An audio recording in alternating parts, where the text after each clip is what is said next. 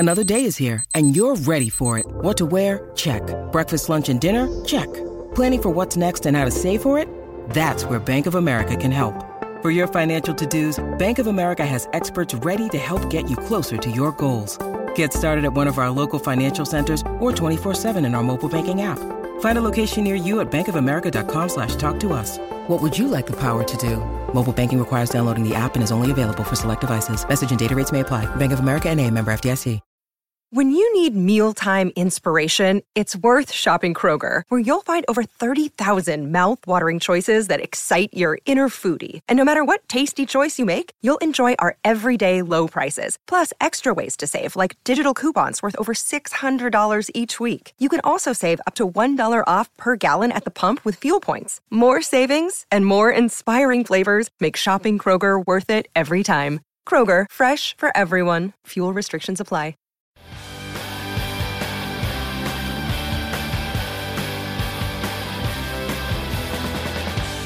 Hi, everybody. Welcome to Who Cares About the Rock Hall, a podcast about the Rock and Roll Hall of Fame. I'm your host, Joe Quazala. With me, as always, Kristen Studdard. Continuing the streak of always being here, it is me, Kristen Studdard. Perfect attendance so far. Thank you. Very excited to have our guest with us here today. She is a music writer. You might even refer to her as the indie professor, as people do. Publications like The Guardian have. She's written about indie music, has a book called Empire of Dirt. She's also a professor of anthropology, so you could go take a damn class if you wanted to. Yeah, she has a PhD in indie music. Yeah. That's just a wild thing. Let's bring her in, Wendy Fonero. Hello, thank you. Wendy, thank you for being a part of this. So, yes, I do have a PhD in indie music, audience behavior at concerts, and the music industry. Wow. Yeah, that's how I fell into writing about music and basically writing for The Guardian. So it's audience behavior at concerts, like likelihood of moshing, Yes. Who's in the front, who's in the back. Yes. Amount of consumption of alcohol. Not so much. Chanting along, bringing signs. You're just spitballing. What could people do at a concert? Well, it would be, so one of the things that I noticed that particularly when I started, I realized I needed to choose a genre of music, because when you go to different styles of music, you have different types of audience behavior. So starting to look at indie music, initially American alternative, but then I did my research in the UK, and that was the indie scene. And I noticed that there were patterns of behavior. So you had people who behaved differently in different zones of the audience. Oh, really? Yes. So you get way more drinking in zone 2. Mm-hmm. People are not interested or in zone 3. Way in the back. Yeah. And the people in the front are usually the youngest and most motivated most committed. Yeah. Know all the words, singing it to the people. Yes. And that's where you would also get, well, initially when I started, there were mosh pits. Mosh pits languished pretty quickly when I started doing my research. And the really nice thing is I realized that my research really spans the period of crowd surfing. What years were your research? Defined as the crowd surfing era. So I went to the UK in I love it. See 1993. How she's just casually saying she went to the UK. It's Whereas a cool thing to do. You make a meal out of it. It's just a cool thing to do. Everybody knows it's cool. Anytime Kristen brings up that she travels abroad, she really milks it's a hit. People this alleged love cosmopolitan lifestyle that she leads. It's very transparent. Anyway, you can tell. You can hear it in my Wendy, voice. Please. That's why we connect. Yeah, anthropologists do field work, and they tend to go in much more exotic destinations than England. But I had this idea that to be truly comprehensive and comparative, you should look at all societies, and therefore I wanted to go to the backyard of where anthropology began and look at the very interesting activities that you find in Britain. So I ended up in London in 93, and I kept doing research, and my book came out in 2006, which meant I stopped writing in 2005. And what's amazing about that is that it's really this moment of revolution where mobile phones are being used at shows. Oh. And as soon as you start getting pervasive use of mobile phones at shows, crowd surfing stops. Yeah. Moshing becomes That's almost so true. Yeah, because I people hadn't protect their even- phones. Yeah. And there's also an element, I would imagine, it becomes a more individual experience than a group experience because you are on your phone, you're capturing something for To share with your yourself, friends, for yourself. as opposed to then interacting with other people. It kind of stops that a little bit. It's sort of later that it's about sort of sharing it with your sharing, friends. I ended up writing when my book came out, instead of just talking about what was in my book, I'm one of these people who always wants to push farther and look at what's next. I started discussing really the history of mobile phones entree into shows. And so initially So it was they like weren't people were protecting their phones. They just didn't want them to get smashed in the pit. Yeah. Or they didn't want to fall out if you're being crowd surfed or on. Because suddenly you have an expensive thing in your pocket. Yeah, and it's also at that point, it's in 2006 is where you've got the development of the phone to the degree that people are using it to film. And actually, the one column that I wrote, I think that I got the most hate on was saying the positive things about using mobile phones at shows. Yeah. I don't But want to hear that. now, ironically, I think filming a show is seen as more positive than when I wrote that piece, because at least you're paying attention, as opposed to when you film something and then instantly are trying to broadcast it out. So I talked about the earliest days when when people would really use the phone and just sort of lift it in the air and try and they would call a friend, and it would be a way of sort of bringing someone outside the venue into the venue. You would just lift up your phone. Yeah, in the you'd air put and it be at like, the- "Hey, Listen. Yeah. They're playing the song you like. You couldn't make it. Listen to the worst Listen possible to version. the Yes. terrible quality of it. Well, it's also like cameras back then were also so. Which is funny. You weren't remember- allowed to bring cameras to shows. Well, I mean the camera on your phone, like the 'cause early camera. I remember I was at a U2 concert and taking pictures. This was 2005, and taking pictures on my phone, and the worst pictures. you Yeah, could they're even just bright imagine. lights. You're just taking pictures of shapes shadowy and and colors. shapes. Yeah. What were the big bands that were what bands were big during this time? Like what were the shows you were going to study the audience? I'm trying to think, because I remember one night I was in Glasgow, and I've been there. Of course. But I'm trying to remember what band was playing, because one of the things that I was starting to do is that I was looking at when people were filming. And so when the band came out on stage, so if I had a memory like yours, because I can't believe that you know that it was 2005. Right. that Yeah. Oh, of course. That's like probably in amazing. some Well, weird list he has in his head of It's- shows that he's been to. It's the same thing of like I can remember years the same way I can remember statistics about the Rock and Roll Hall of Fame. Yep. My brain is broken and there's no hope.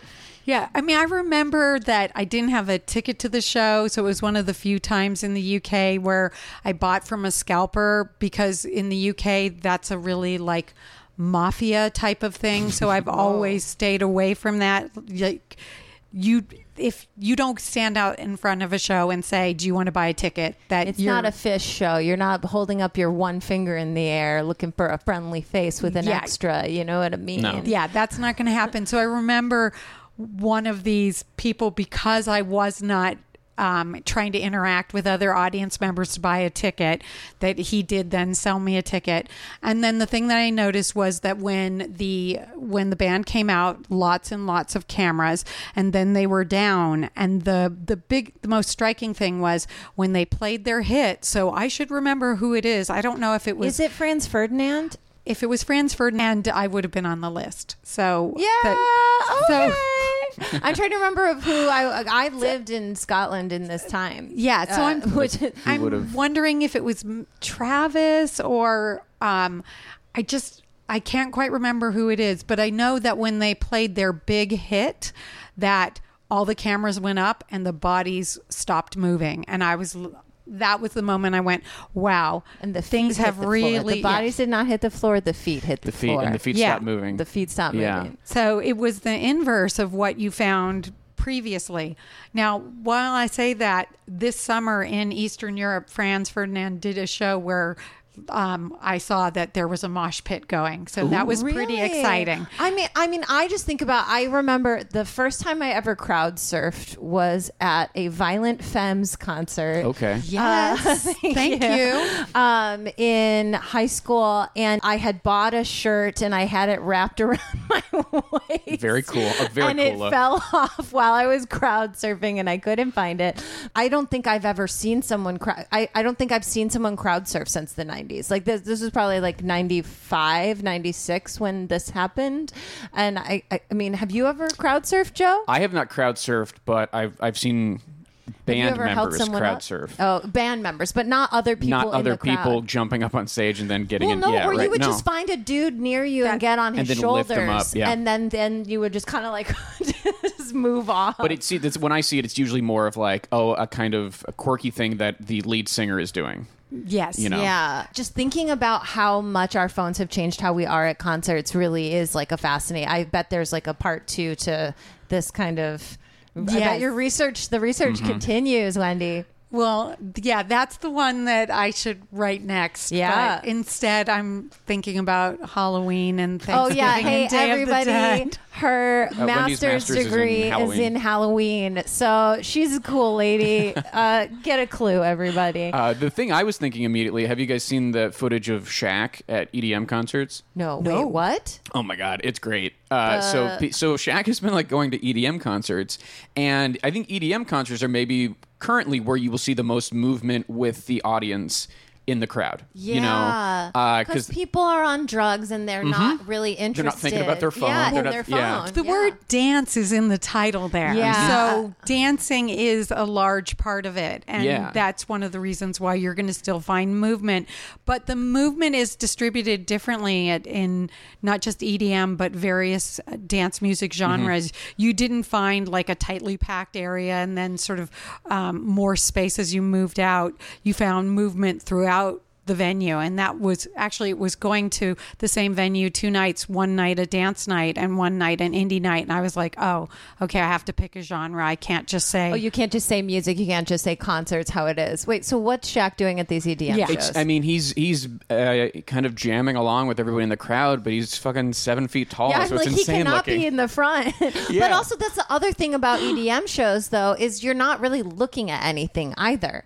You know, what is this like? Unless you're like really into whatever helmet they're wearing, but like, you know what Right, I'm there- saying? there's no, It's not like instrument you're playing. watching an instrument being played. You're watching a DJ throw their hands in the air, kind of, and like they're playing songs for you to move to and kind of interact with them.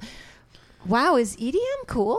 Okay, before Wait, Is something just happened to there me? is orientation often towards speaker stacks. So the closer to that, Oh.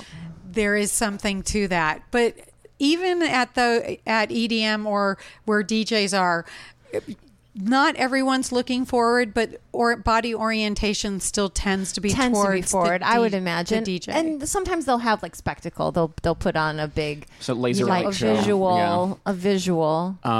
This has been a fun road to go down, but I Yes. think we need to talk about the Oh, Rock yeah. and Roll You're Hall right. of Fame. You're right probably about a little that. bit. I think that's correct. Wendy, as someone who has covered music for a long time, I've got to imagine the Rock and Roll Hall of Fame is something that maybe if hasn't been a focus is on the periphery. It's on the periphery of a lot of people. And I'm just curious what your experience is with the kind of the concept and, you know, the inductions, etc. So I used the word nihilistic before. Yes. My answer is that I really liked that your opening was, do you care? And the answer is, I don't care at all. My man. Yes. And to one of my friends, I said, I care so little. And he texted back why. And I said, it's because I have no soul. Okay, yeah. But what I meant by that is that I have a sense from having done my research that I have this deep sense of cultural relativism. And what I know about the Rock and Roll Hall of Fame, ironically, comes primarily from 2 sources. One is listening to Howard Stern talk about it and his commentaries on it. Yeah. So that is really fun because he also tends to be critical, despite the fact he inducted Bon Jovi. Yeah. which, so I know all about that because I listened to him complain in Yeah, rant and preparation. rave, yeah. Yes. And recently there was a complaint because he was given a ballot to vote this year, and he was complaining about some of his staff members having ballots and thinking that they shouldn't vote. So it brings up the issue of who votes. Like Robin or Well, who's get got Baba Booey. Yeah. Baba Booey. Yeah, he's I got don't know one. much about Howard Stern And Yeah. hit him with the Hine. John Hine. John Hine. So, but it's all men at Robin doesn't get a ballot. I'm just like trying to.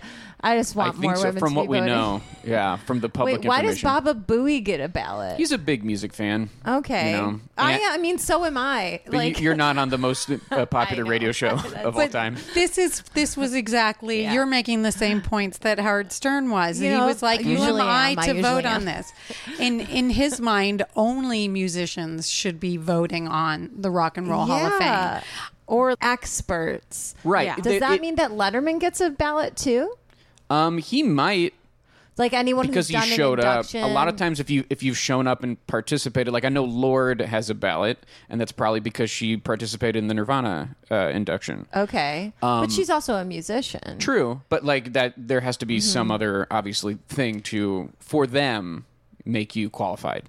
Yeah. But like you don't have a ballot, for example. No, I don't. But and I would say you're Yeah, qualified. you could have a well, ballot. I it's interesting. Take the other Baba Booey's ballot.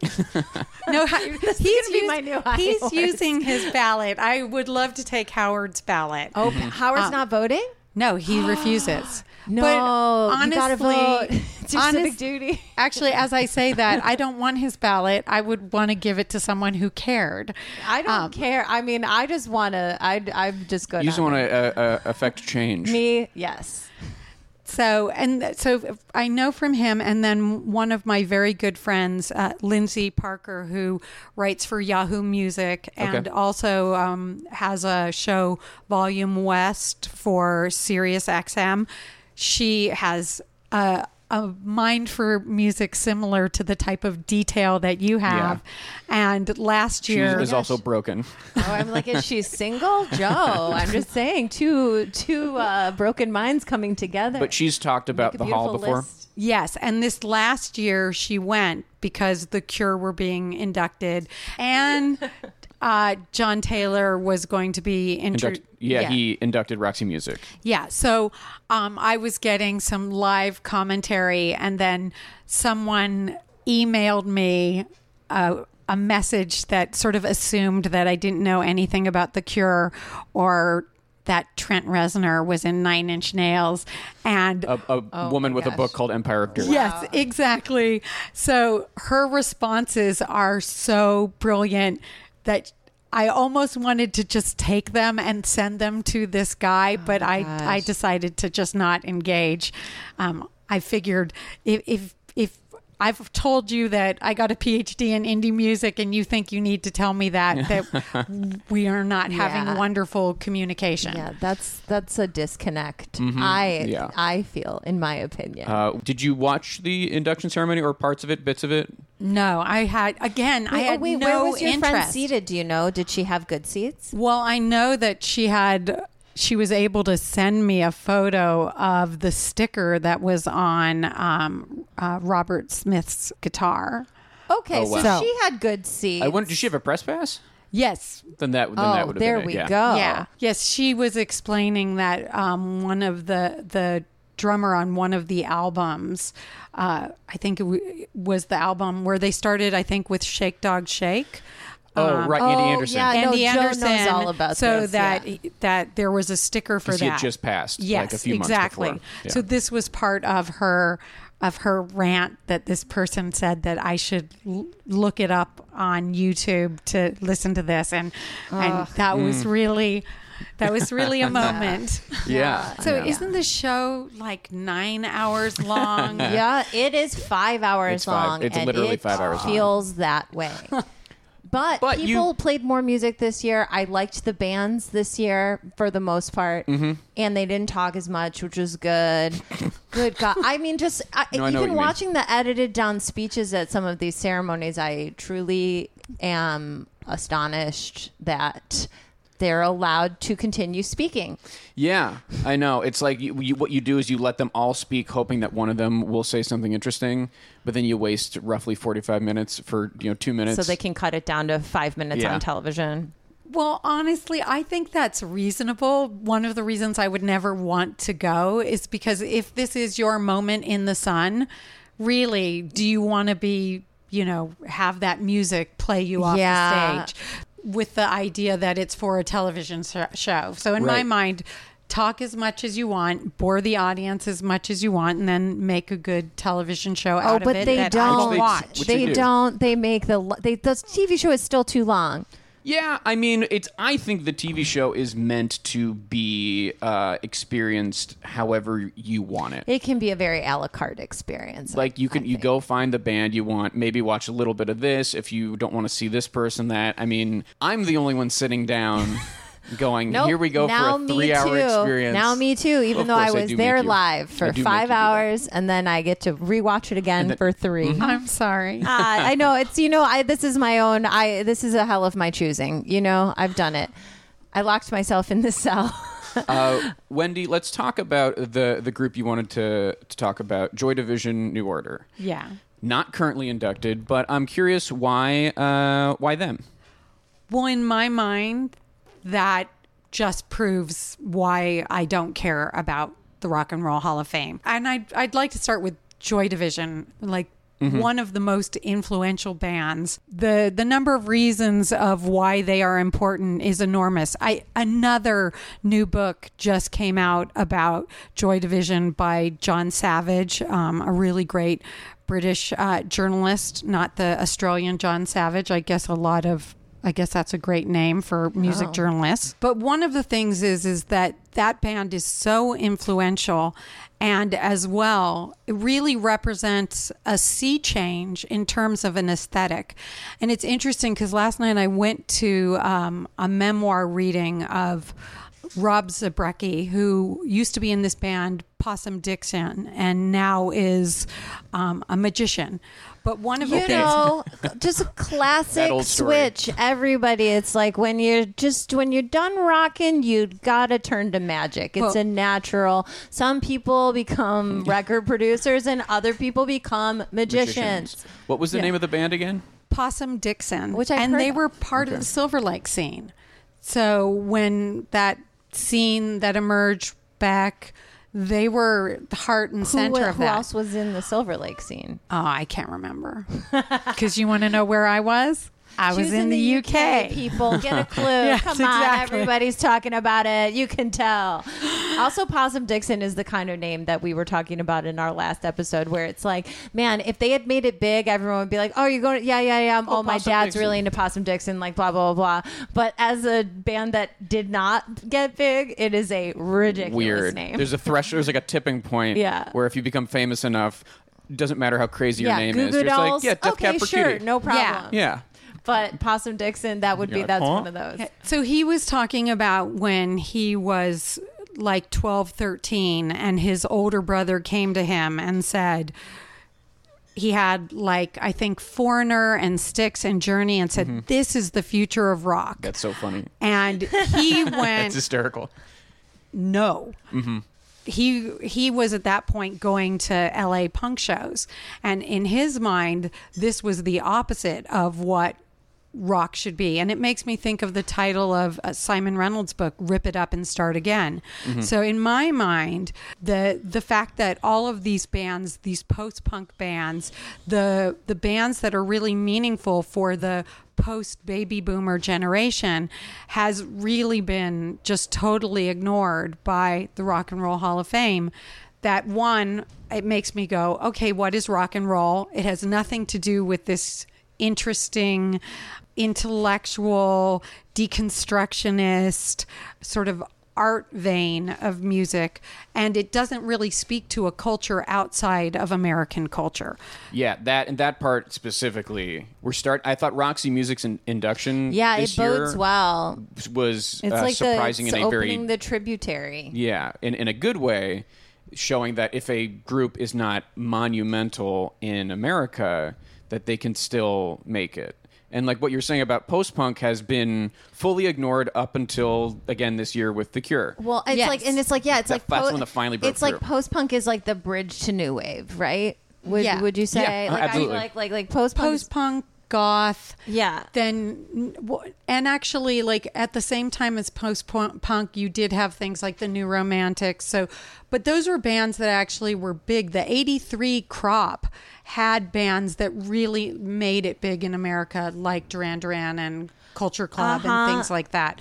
But some of the less popular bands and the underground bands and the bands that became super influential, or ones that were part of the landscape of music, because it wasn't like Britain was ignored before that. Obviously, yeah. Yes. We've had an invasion or two. Yeah.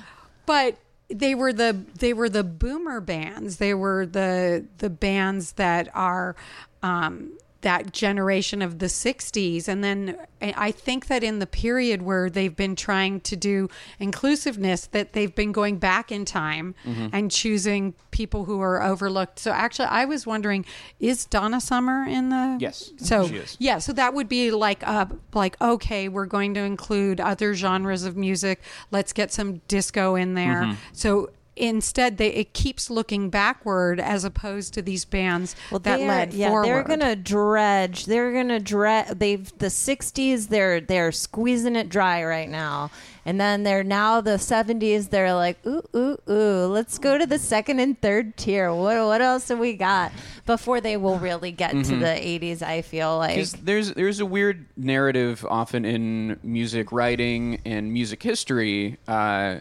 That people have talked about before. Like, there's a book that Michael Azerrad wrote called Our Band Could Be Your Life, and he touches on this, which I think is really interesting, which is sometimes you'll be watching like a documentary on music, and they'll be talking about CBGBs and Talking Heads and the Sex Pistols and the Ramones, and the next thing they talk about is Nirvana.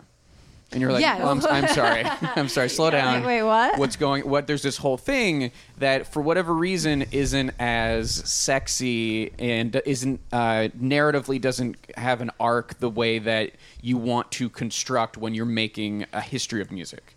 And I would say, and I think you might like this, that it tends to be a really masculine arc. And one of the things that took me away from wanting to do research in the United States was that at the time that alternative music was developing here, it was college rock, and it was very, very masculine. So bands like Husker Du, House of Freaks, and like Sub Pop. Sub Pop still has a masculine vibe. It was a world where women could be there, but they sort of had to play by aggressive sounds. And I really liked that sort of sweeter legacy that would come from something like the Beatles or the Beach Boys. So if you combine like that sort of sweet pop with this idea of post-punk, of rebellion, that really ends up being the heart and soul of what indie was. And I mean, I'm going to use was because right now, whatever that scene is, it doesn't really exist in the same way. Indie is so different right now. But when I think about indie music, I think about like the big explosion of 2000, of like the early 2000s, of like the Strokes, the Hives, like that whole time. And I think of that as like, or like Interpol, like Death Cab for Cutie, like all of those bands. And I think about that as an incredibly masculine time. I think of that as like a time when we didn't have any female fronted bands that were breaking through in this incredibly popular like garage rock explosion happening. And we have no female fronted bands. We have no, like, you get like the Donnas, who are kind of a novelty act in a way to people. Right. The only, like the Yeah Yeahs is, was also part of that scene, but also, I mean, didn't really hit at the same time, even though they were contemporaries. Yeah. It took a little longer for people to kind of wake up to that. That time period, I would actually put it to 1999. And there's something really remarkable that happens at that point. And it really is the shift that happens because of the internet. the UK had always led in terms of an independent scene because they had a weekly press rather than a monthly press. We had national magazines like Rolling Stone and Spin, and that doesn't have the same news cycle as a weekly press. So they were constantly giving oxygen, and it had this incredibly vital scene, and women were very much a part of that scene. I mean, I think of some of my favorite bands: Curve, Slowdive, Elastica. Elastica is another band. They I'm broke like, through. Yeah. Please. They should be in a Rock and Roll Hall of Fame. I feel like Elastica in America is considered like a one-hit wonder. Right. Yeah. You know what I Connection. mean? Connection. Yeah. being the song.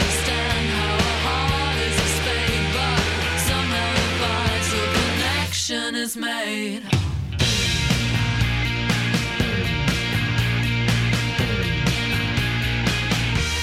Yeah, which was used in a beer commercial at the Super Bowl. And I think it was used in like every movie or And every it was in the, movie it was in trailer. the Captain Marvel trailer. Yeah. I mean, it's a great, I like Elastica. I love that song. I love that style of singing. I mean, like taking Riot Girl to its kind of dancier conclusion is very much like Le Tigre is why I love bands that are like that. But I guess I guess there just has never been a big wave of music that hasn't been masculine in in the U.S. But So I mean, in the UK, it was so co-ed. when I'm thinking even like about like the post-punk bands that they had a lot of female-fronted post-punk bands in the late 70s, early 80s in the UK. Yeah, like Slits, the Waitresses, Susie and the Banshees. Susie Yeah. and the Banshees. Like you had like all of the Raincoats, yeah, Yeah. like all that like in the late 70s. But that never The really Pastels. happened over here. Yeah, Yeah, it is America's aversion to women. women. Overall across not just music, but yeah. One of the things that's difficult about determining if a band is worthy for the Rock and Roll Hall of Fame ultimately is that music is subjective, right? How can you Yes. determine one group or another? It seems like a fool's errand. So, me being a fool, I have put together a list of criteria that I think if you do well with these categories, you have a good case for induction. And so we're going to take a little break, and when we come back, we're going to see how Joy Division New Order stacks up. Hell yeah. We'll be right back.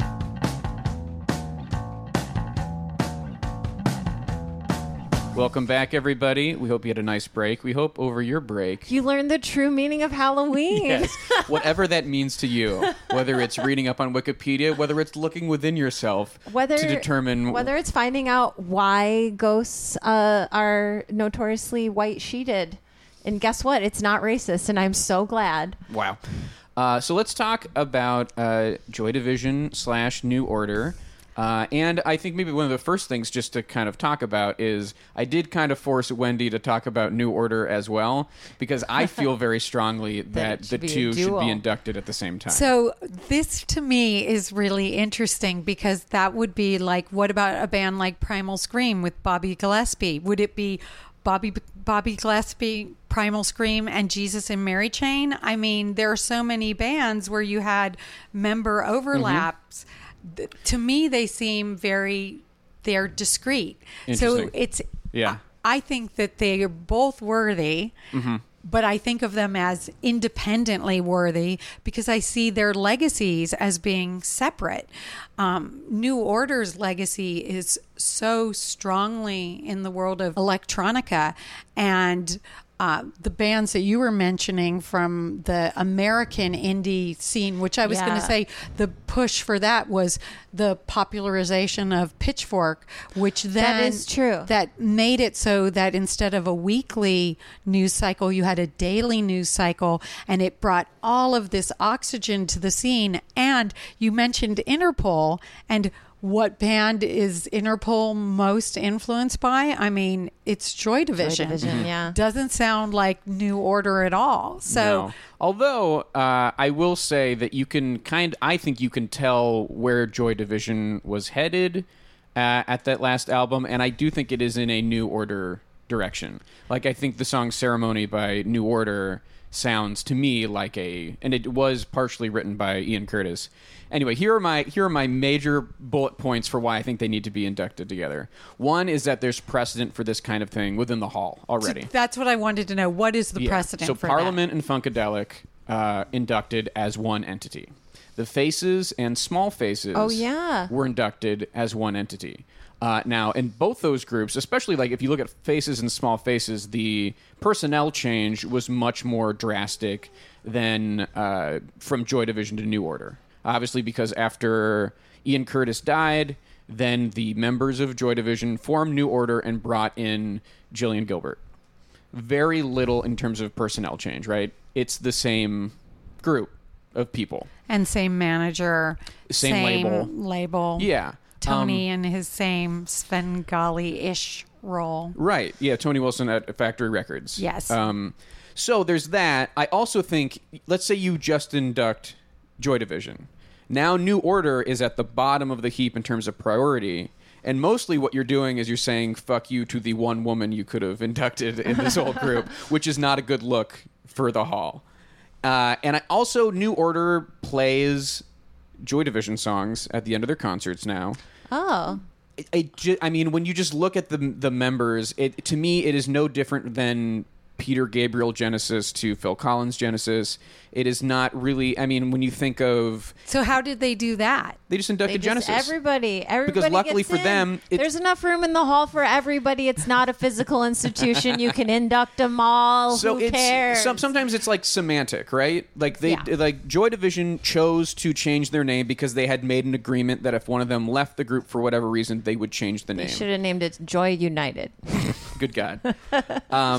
Or there's just so many groups that are already in the Hall who kept their name after personnel changes, whether it's Van Halen or AC/DC or whatever, that I think the transition from Joy Division to New Order is not as drastic. I mean, even things like the Moody Blues, like they stayed the same band, but they had two different time. And we talked about Deep time Purple periods, or Deep too. Purple. It's like the Hush Deep Purple versus the Smoke on the Water Deep Purple is different. So eventually, because I don't care about but here's She's the like, thing. put them in. Who cares? So at the end of the day, my position would always be not so much about caring who's in, but really more wanting more people in. Yes, that's the other thing, is you're knocking off two, technically, snubs with one. Which is what you want to do. One of the major problems with the Hall is that there's this backlog of worthy inductees. And why would you want to take a future slot away from someone because you decided to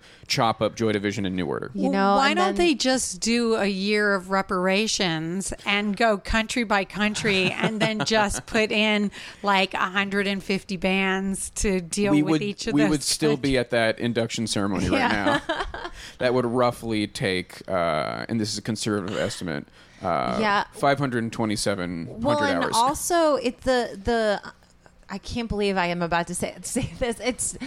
But it's just because I have this knowledge now, and I really can't believe that these words. But there is not a lack of representation of British bands in the Hall. They just don't care as much. Last year's class was extremely British. Radiohead, Roxy Music, Def Leppard, The Zombies, The Cure. And The Zombies, yeah. So 5 of the 7 inductees, and every band last year. Yes, correct. There's only 2 solo artists, 2 American women solo artists were inducted, and then 5 British bands. Yeah. So Joy Division / New Order became eligible for the Rock and Roll Hall of Fame in the 2004 induction ceremony. And the first category is critical acclaim. Now, I don't know that I can think of a band, especially Joy Division, that made critics lose their minds more than them. I mean, this is, if you talk about a critical darling, it was like a wet dream for critics. I mean, there are almost every list that comes out of the UK of most important bands, most influential bands, they would be listed on that. I mean, they have this interesting issue where they had their first album come out there was a change in the press at that time where the type of music that they were doing, you used to have a press that was covering all sorts of genres of music. It wasn't specialized. The NME, Sounds, Melody Maker, they were not focusing on youth music or rock and roll or punk or any of that. And then that happened in the mid-70s. So those papers that were having this critical discourse of saying certain music, has an aesthetic quality of value, they were focused on the type of music that Joy Division did. And so you've got Unknown Pleasures, and then you also have this other news story that happens at the same time that the second album is coming out, where you've got the death of the lead singer. Mm-hmm. So that adds a gravitas to everything that the band had done as well, which losing, that is often catalyzing for a band's popularity and also for critical acclaim too. Can be, absolutely. The kind of martyrdom. The death of the icon. In the UK as well, there's a really big thing about the sort of working class hero. And it's one of the reasons why consistently you'll get bands from Manchester or Liverpool or in areas right around there that end up uniting the country, because it's a really working class area. Right. Mm-hmm. So that's something that worked for Arctic Monkeys. It's something that worked for Oasis. Another band name that is a crime. Arctic Monkeys is a fucking crime of a band name, because they are not a bad band, but they have the stupidest band name. It is embarrassing. They should be embarrassed. Oh no, I love them. Do you love their name though? Wait, I have no problem with their name, because actually at the same time, Domino had another band called Test Icicles. I'd rather Test Icicles. The comparison alone was enough to be like, I'm going to go with Arctic Monkeys. Arctic Monkeys is it's embarrassing. It's an embarrassing name. No one wants merch that says Arctic Monkeys on it. It is an embarrassing bad. Okay, I'm going to make a case for why it's a good name. Go off. I can't wait. All right. So one of the things that you very often find animal names for bands. Yes. And it's really important for a band that you have an animal that lives in groups. Yeah. So wait, what? Okay. Because if you're a band, you can represent the band with the herd. Yeah. So, for example, like one of the things, that's why you've got lots of wolf bands, because wolves are in packs. Yeah. Mm-hmm. But coyote tends to be singular artists because coyotes don't roam in packs. Interesting. And so I think you're giving bands a lot of credit in terms of how they think of good names. This is an anthropologist answer if I've ever heard sort one. of why it's what I would say is no one's thinking that, but it's like those principles are there. It's also why rat is better than squirrel. Oh, yeah. Well, also, rat is fucking cool, and squirrel It's like is almost lame. the construction of the syllable and the consonants. But here's the thing. Monkey is not cool. But monkey they is not group cool. animals, and then they have to huddle together when it's cold. Does not matter. Monkey is not cool. Monkey is cool it's name. Not cool. It's cold because it's Arctic, baby. Monkey. How dare you? Sorry for the Wendy, aside. I will.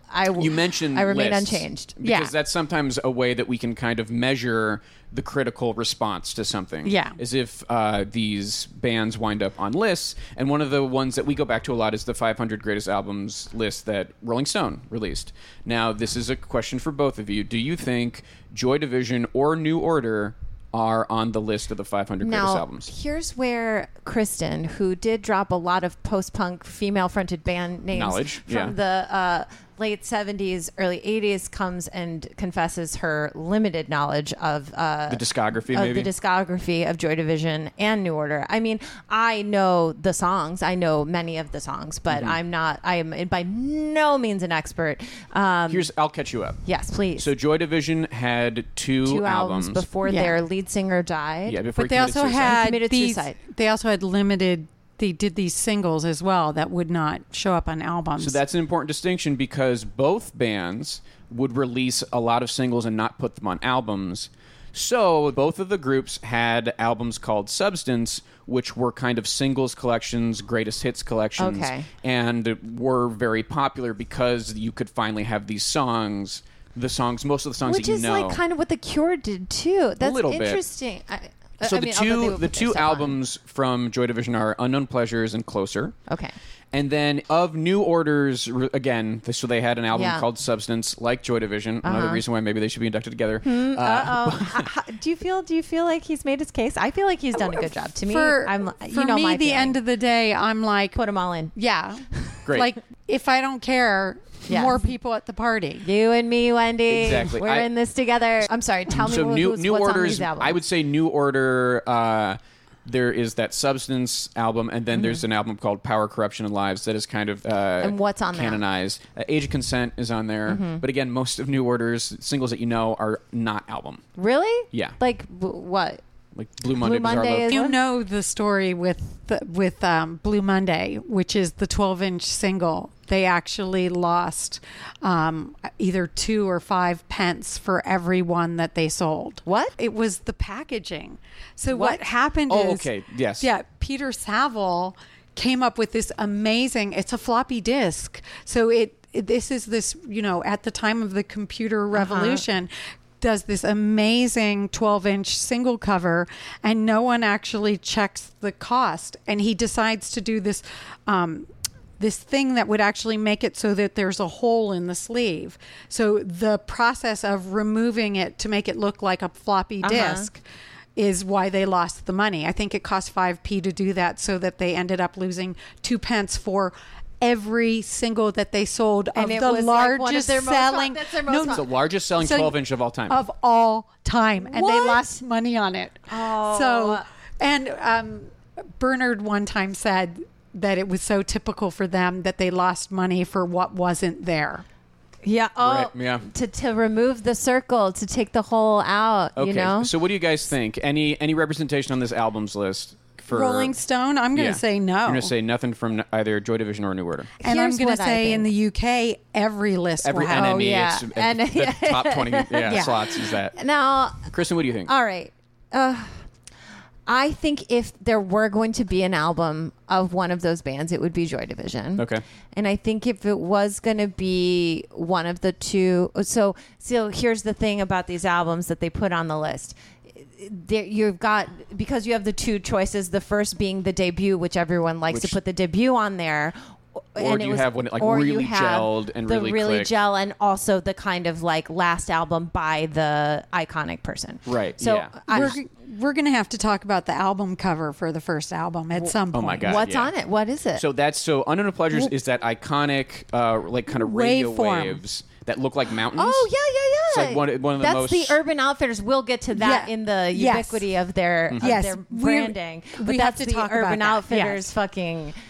So what do you make a choice, Kristen? I think that if there is one album, it's going to be the one with the iconic cover, Unknown Pleasures, and I Okay. think that would be the one that would be on there. And I think we're looking in the early 400s, early to mid 400s, if it's on there. Okay, guys, here's the tea. Oh my God, Joe! If this is like number 25, I will like flip a table. The second album, Closer, is on the list, God damn it! and it's at 157. God damn it! And Substance, the New Order compilation album, Oh my gosh! is on here at 363. Rock critics be loving. Wow. Yeah, so How about that? when it comes down In my face. to classic albums, I think this is a group that does very well. Yeah. And then let's transition into talking about iconic, recognizable songs. Yes. When it comes to Joy Division, obviously, Love Will Tear Us Apart.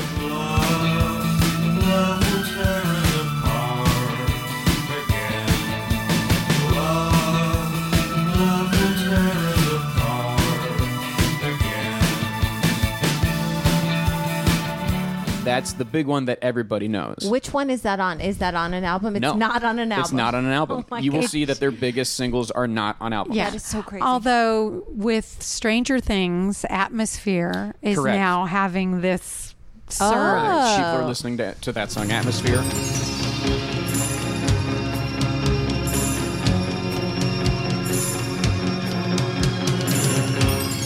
People like you find it easy, naked to see, walking on air. Was it in the most recent season? Season might have been one. the first season, Oh, it was yeah. in the first season? I And don't remember in it. the first episode, when the older brother is giving the tape to the younger brother, he says it has all the best stuff. It has the Clash, it has Joy Division, it has Television, and one other band I can't you know remember. what? Honestly, the brother knows what's up. Totally. And I would say with Joy Division, there's not, if you're just kind of casually listening to music, there aren't other songs that you would know. But I would say worth mentioning She's Lost Control.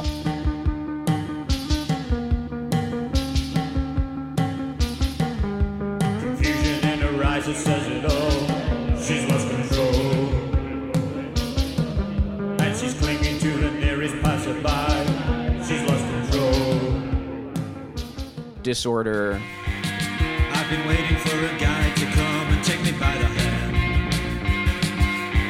Cure these sensations, make me feel the pleasures of a normal man. These sensations spare the insults, leave them for another day. And Transmission. Radio, live transmission. Radio, live transmission.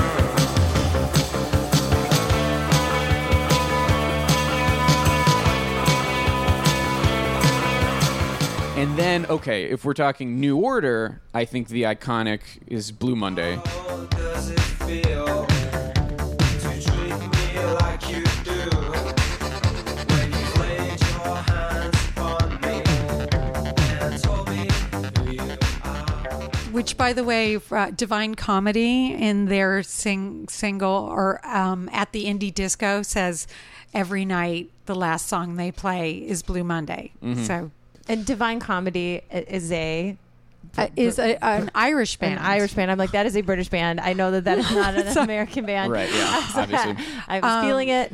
But then I would... Temptation. Yes, Temptation is a great one.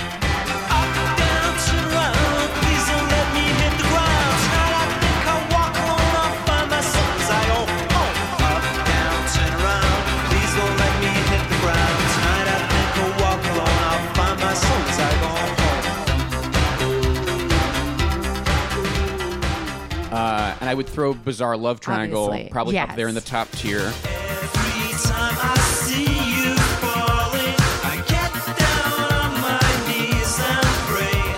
I'm waiting for that final moment. You say the words that I can't say. That was my favorite song for so long. It's such a great song. And also, shouts to the Frente cover. Every time I see you falling, I get down on my knees and pray. I'm waiting for that final moment. You say the words that I can't say. One I have woman. to admit, the first time I heard Blue Monday it was covered by that band Orgy.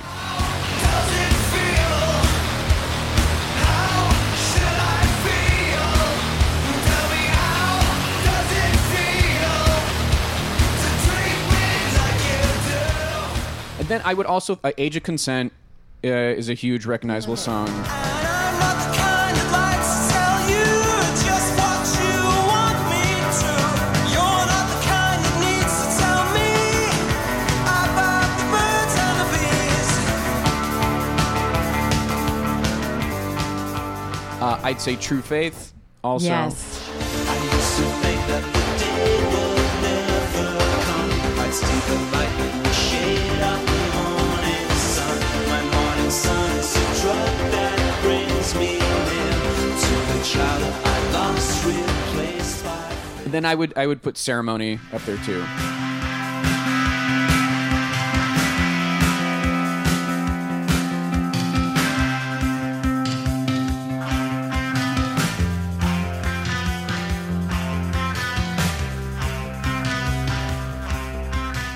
So a lot of songs from this group that I think, and I think the problem though with this group is you hear the song title and you're like, I don't know that. What is it? And then you Yeah. hear it and you're like, oh, okay. Yeah. They don't Yeah. really say Blue Monday, do they? Yeah. No, They or don't really say Touched by Bizarre the Love. Hand of- Bizarre, yeah. Also, an embarrassing thing about me is I often conflate New Order and Erasure.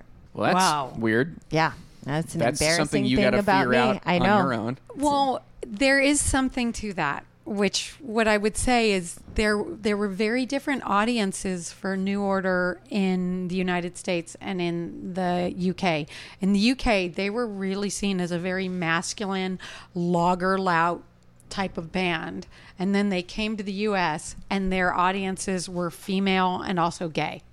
Yeah. So they were a dance band in Exactly. the US, and in the UK they were They were tough a as pub nails. band. Yeah. Interesting. Yeah, it's interesting. Next category is commercial success, especially with the New Order equation. You know, tens of millions of records sold. They really kind of commercially blew up, especially in America, with the New Order stuff. Really quick. Yeah. So Ian Curtis commits suicide, and then they add a woman to the band? So, I mean, Ian Curtis commits suicide the day before they're supposed to go on their American tour. Whoa. He really did not want to come here. No, there was very complicated. Yeah, What's there up? was a looming divorce. He had epilepsy, which was getting worse, and he was depressed. Like, there's a lot going on Oh. with poor Ian Curtis. Okay. That was a bad joke. He and actually I take it was back. from Macclesfield, which is actually about 20 minutes outside of Manchester. And there is a landmark for him there that he's got one of those blue plaques. So Yeah. Next category is longevity. Now, Joy Division, it was like, just a few years, but then once you tack on New Order, you're taking it into, so the first Unknown Pleasures was around 1979, and then I would say New Order was still kind of doing important, crucial work into the 90s, like maybe until like 93 Is or New so. Order still touring? Is that what you were saying? they were are they were at the Hollywood Bowl not long ago. Really? in the 2000s. There was a split where Peter Hook and Bernard and Stephen and Gillian parted ways. And they had a similar idea that if it wasn't the same thing, You were have to rename it. yeah. But this is one of those insane things with Manchester where lightning should not strike twice. So there was a little bit of time where some of the original New Order members did a band called Bad Lieutenant, and Peter Hook was doing his own thing, but then they decided to bring back Gillian, and at that point they are touring as New Order. So what you've got now is Peter Hook in the Light, who is the bass player, and one of the things that makes Joy Division and New Order so distinct is that the melody line is played on the bass rather than the guitar. And it makes it so one of these situations where not having the bass player is like not Which having is a not singer. You lose part of the sound, yeah. Usually the bass, I won't say that the bass is just replace Replaceable, the bass. but in a lot of But- groups, if you yeah. replace the bass player, it doesn't really change much to the sound. But one of the crucial things to, like you said, both these groups is that the bass is played it was a function of the fact that Peter Hook couldn't hear himself when he That's was true. playing live. So he was like playing as high as he could on the bass so that he could hear it. And then it became this distinctive sound that not only is their distinctive sound, but I think really influenced a lot of post-punk because the bass is present in a lot of post-punk bands. Yes, and it becomes the idea that that's playing the melody line is really atypical. So in terms of, this is probably anher category, the degree of influence on other artists. This is would perfect. Be huge. This is the next category we can Yeah. seamlessly. But we should note. So New Order still does. Just without Peter Hook, But without the bassist. Peter Hook. Yeah, and and he's over there. Peter Hook is also playing, but he's doing this really remarkable thing, which is he's started at the beginning of his catalog, and he is playing every song he has ever written as a tour. Oh, I was like in his basement. No. So there's so there'll be at the show there'll be a Joy Division album and the hits, and then there'll be a New Order album and the hits. I wonder when they broke up in around 93 when I think Revenge and Monaco. Bernard did a record with Johnny Marr from the Smiths, and that I think they were they Monaco? They were Revenge, and then Peter Hook did an album called Monaco. So I'm not sure how that'll fit in the sequence, but it is this comprehensive playing live of songs. Which he plays every song he's ever written. All at once? No. So one New Order album, one Joy Division album, and then the hits. It's very interesting to me that he's allowed to do this. So you have two bands essentially touring with the same music? Yes. In a sense, yeah. But the New Order does what I like to think of as the hits hurt, which is really a compliment. They're just playing the hits, and they'll add one or two new songs of whatever their last album. But the actual show itself does not transform that much. So it's a bit like when you see the Mike Love Beach Boys, where you're going to hear all the songs you love. You're going to love it. And the other one is a much more of almost like a giant, I think of it like Kraftwerk art project of, I am going to play these songs, some of them that were never ever played live. Because they were just like on the album. They were on the album. As we all know. So the albums were not where they'd put all their popular songs. Nope. They were like, you know what, we're going to hide some other songs out on these albums. Yes, so they're each doing really remarkable and interesting things, just different. And I have to say, I've gone to far more Peter Hook and the Light shows than of the New Order. All right. Yeah, the next category is innovation influence. We've touched on it as we often do at this point, because sometimes it's hard not to. But so this might be the time to talk about the Pulsar shirt, because the ubiquitousness of that shirt, and I think that there should be a scholarly paper just about the phenomenon of that waveform. I sense another degree. Someone else needs to write it. But I mean, there's a Mickey Mouse head with the Pulsar design on it. You've got a tie that's got, instead of the exact replication, they've got cats on it instead. No, that's a threadless design. Shout out my old workplace. Yeah, absolutely. The iconography of both groups, and we're really talking about Peter Saville is the designer, the artist who created all of their album covers. Yes. So is there another iconic album cover that I would know just by you describing it or talking about That's the one. I mean, Closer has, like, it's an image of... It's almost statuary. Statue, yeah, where there's like a coffin. You might recognize it if you saw it. Okay. And then Power, Corruption, and Lies has like this, it's like flowers. But I saw a Joy Division t-shirt yesterday. I mean, like, it's one of those things that you can't escape. It is got the Urban Outfitters seal of approval. It will never die. It is up there. It's just so iconic. One of the things that I wonder is, do you know the band? Do you know the connection?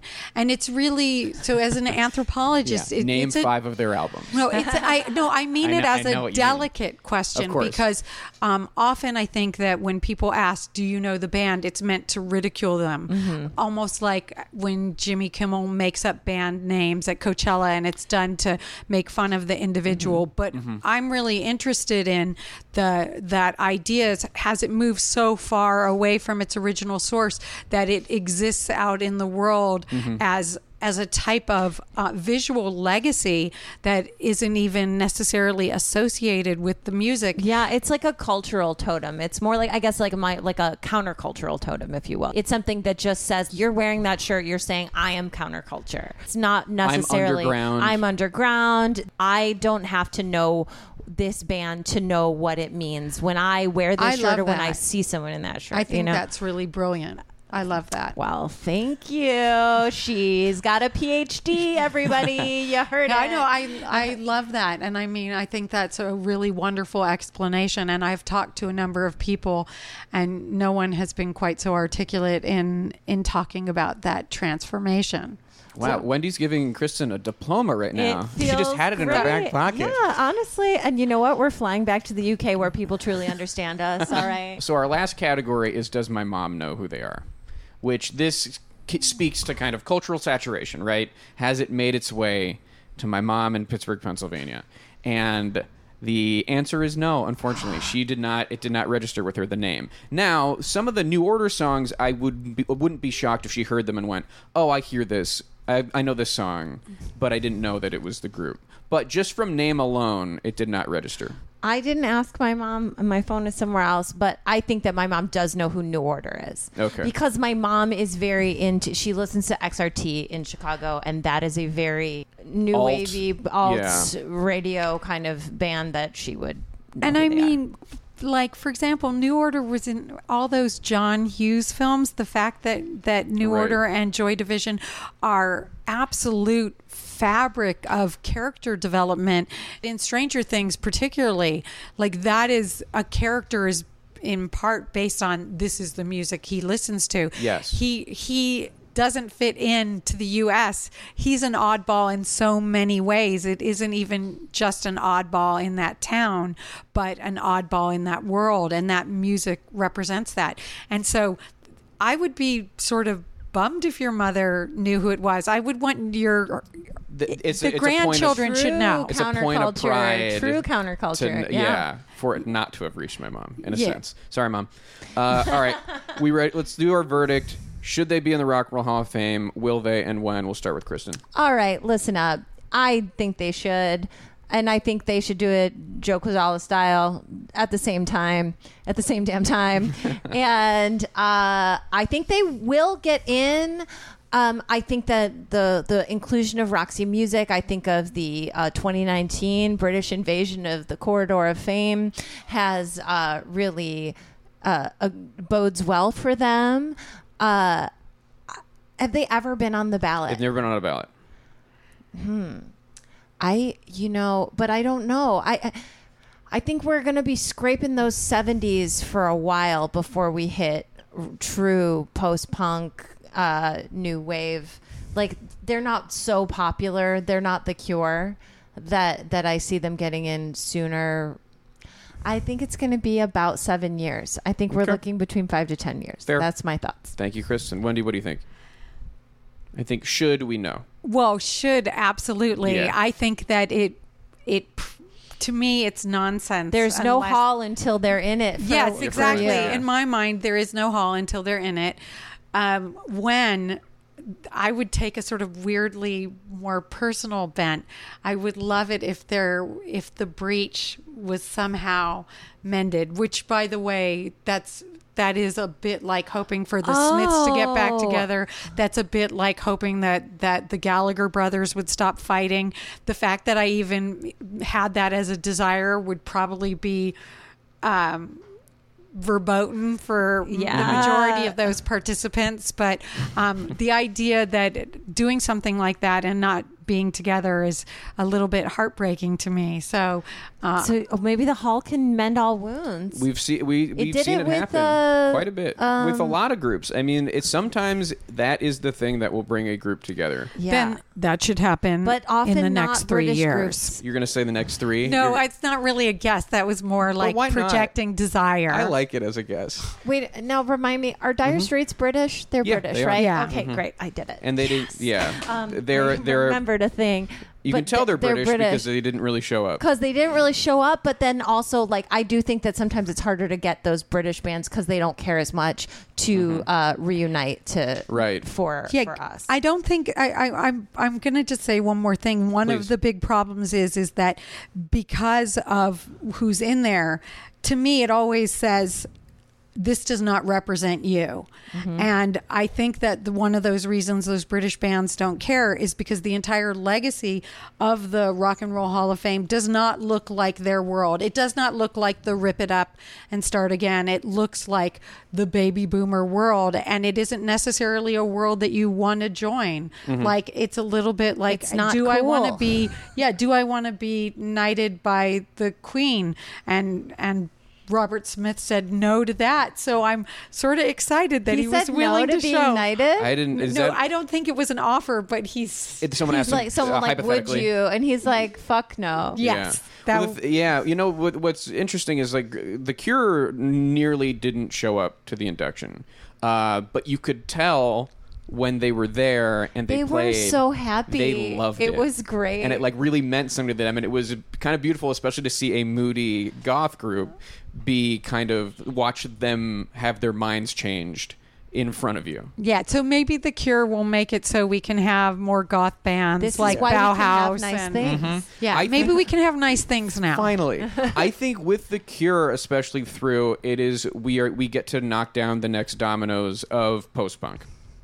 And I think if you're doing it in order, a new order, Joy Division and New Order should have come first. Yes. So they would make sense as the next one, although since they haven't been on a ballot, Depeche Mode's been on a ballot, the Smiths have been on a ballot, it seems like they are probably going to be next in line. Yeah. But I think after Depeche Mode and the Smiths, I think Joy Division New Order is going to be up. I could even see them on the ballot this year. It's going to happen very soon. And I'm going to say about 5 years is when I think it's going to happen, when they're going to get in. Because I think they should, and I think they will.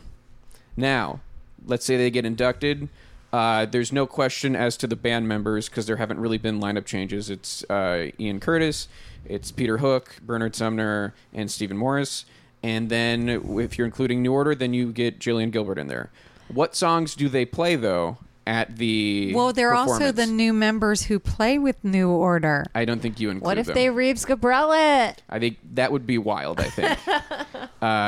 I think that's the classic lineup. That's what you do. Now let's talk about what they play, though. So they usually play 4 songs.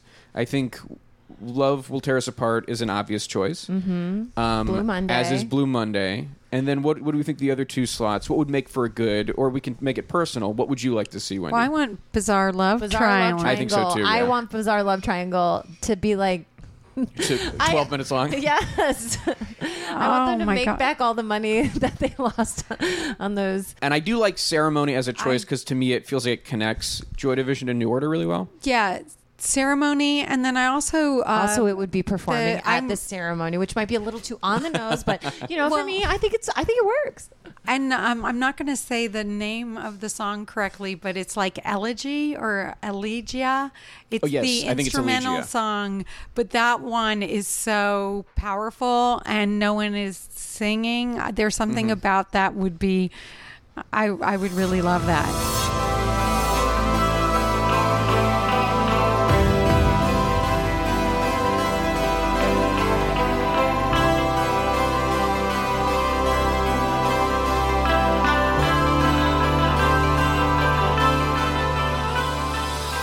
Do you think they would play together? Do you think that it could happen? That Peter Is there- Hook would strap is on the there bass? Is there some bad blood? I mean, there's a lawsuit in there. Oh no! Yeah. Oh, we don't like it. No, so that makes it really tough once it gets to lawsuit territory. Yeah. But I could see it happening. I would put it at 50-50. that Okay. Peter Hook would. This is also the guy who thought that maybe, just maybe, Radiohead would come for David Byrne. You know, so I like to be positive. I like to be optimistic. What can I say? I wish the family was getting along. me too. Yeah, wouldn't that be nice? I don't like it when mom and dad fight. Yeah, want especially them- given what they've been through. Yeah. You would think they could rise above. Yeah, but the thing is, it really is unfair of the kids to want the parents to be back together because honestly, what you're talking about is a divorce and saying, why can't you do just it for stay me? Just yeah, stay together for me. Right. Just stay married for the kids. I wanna It go to the really same is high unfair. school. Yeah, because you don't I know don't wanna what be you packing don't a know bag what in the middle of nonsense the the week. parents have had to go through with each other. Yes, this very analogy was drawn for us by Darren Hayes of Savage that's Garden. right. He's like, yeah, it's like a divorce. I'm never going to get back with this person. Yeah, and it's unfair to ask, but But come on.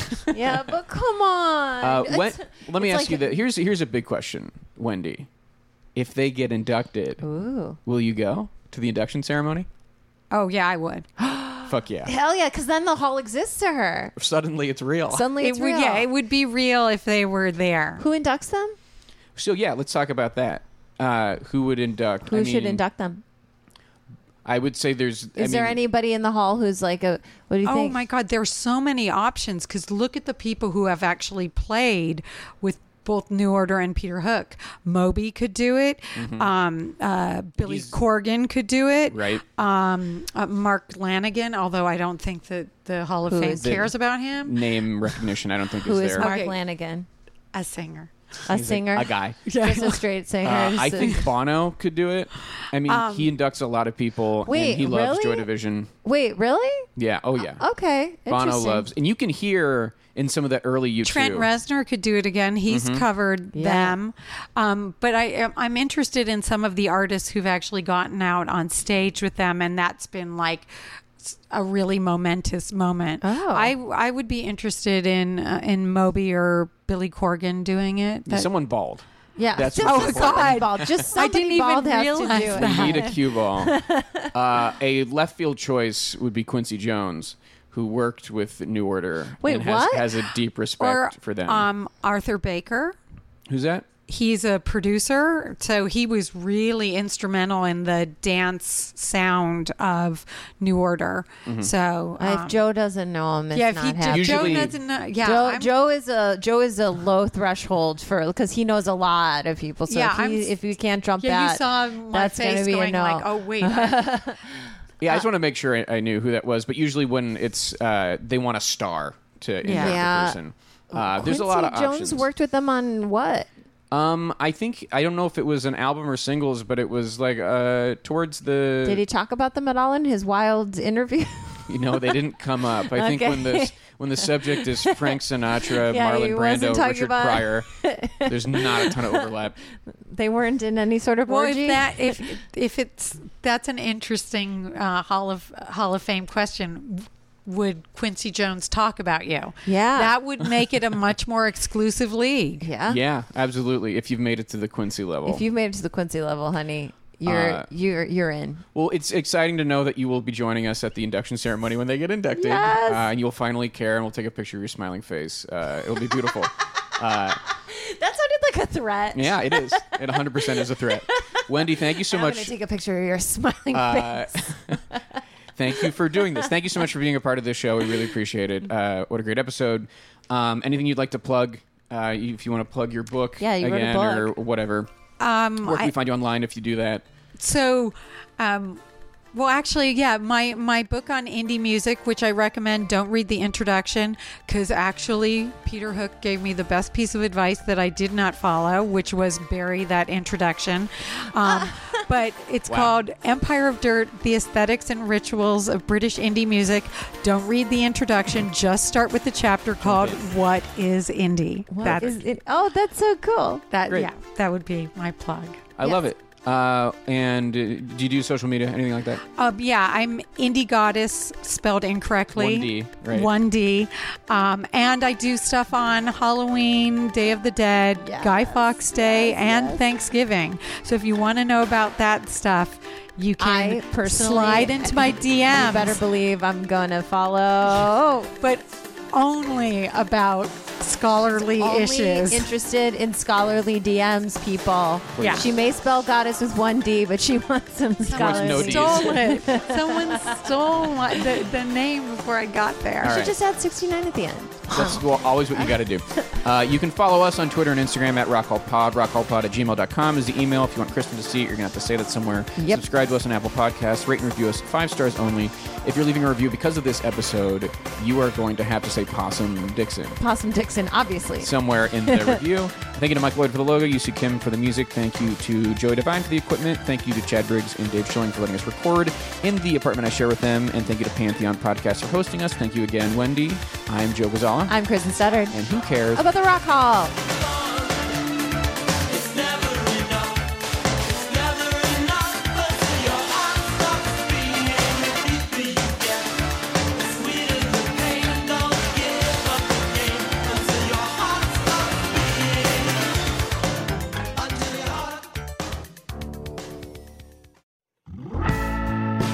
Hey there, this is Tyrell Listen, the host of the band History, a new show that takes a deep dive into the legendary roots rock group The Band. Perhaps one of the most overlooked groups in music history, went from being a backing band to the legends like Ronnie Hawkins and Bob Dylan to creating some of the most influential music of the 1960s and 70s. The band is responsible for the back-to-basics approach to rock in the late 60s, foregoing psychedelia and acid pop of the day, and influencing artists like the Beatles, the Rolling Stones, and Eric Clapton to bring it back to the roots. This new podcast is here to peel back the curtain on the mysterious group that took the music world by storm, Not with press, fancy magazine covers, or massive tours, but with their music. Come and check it out.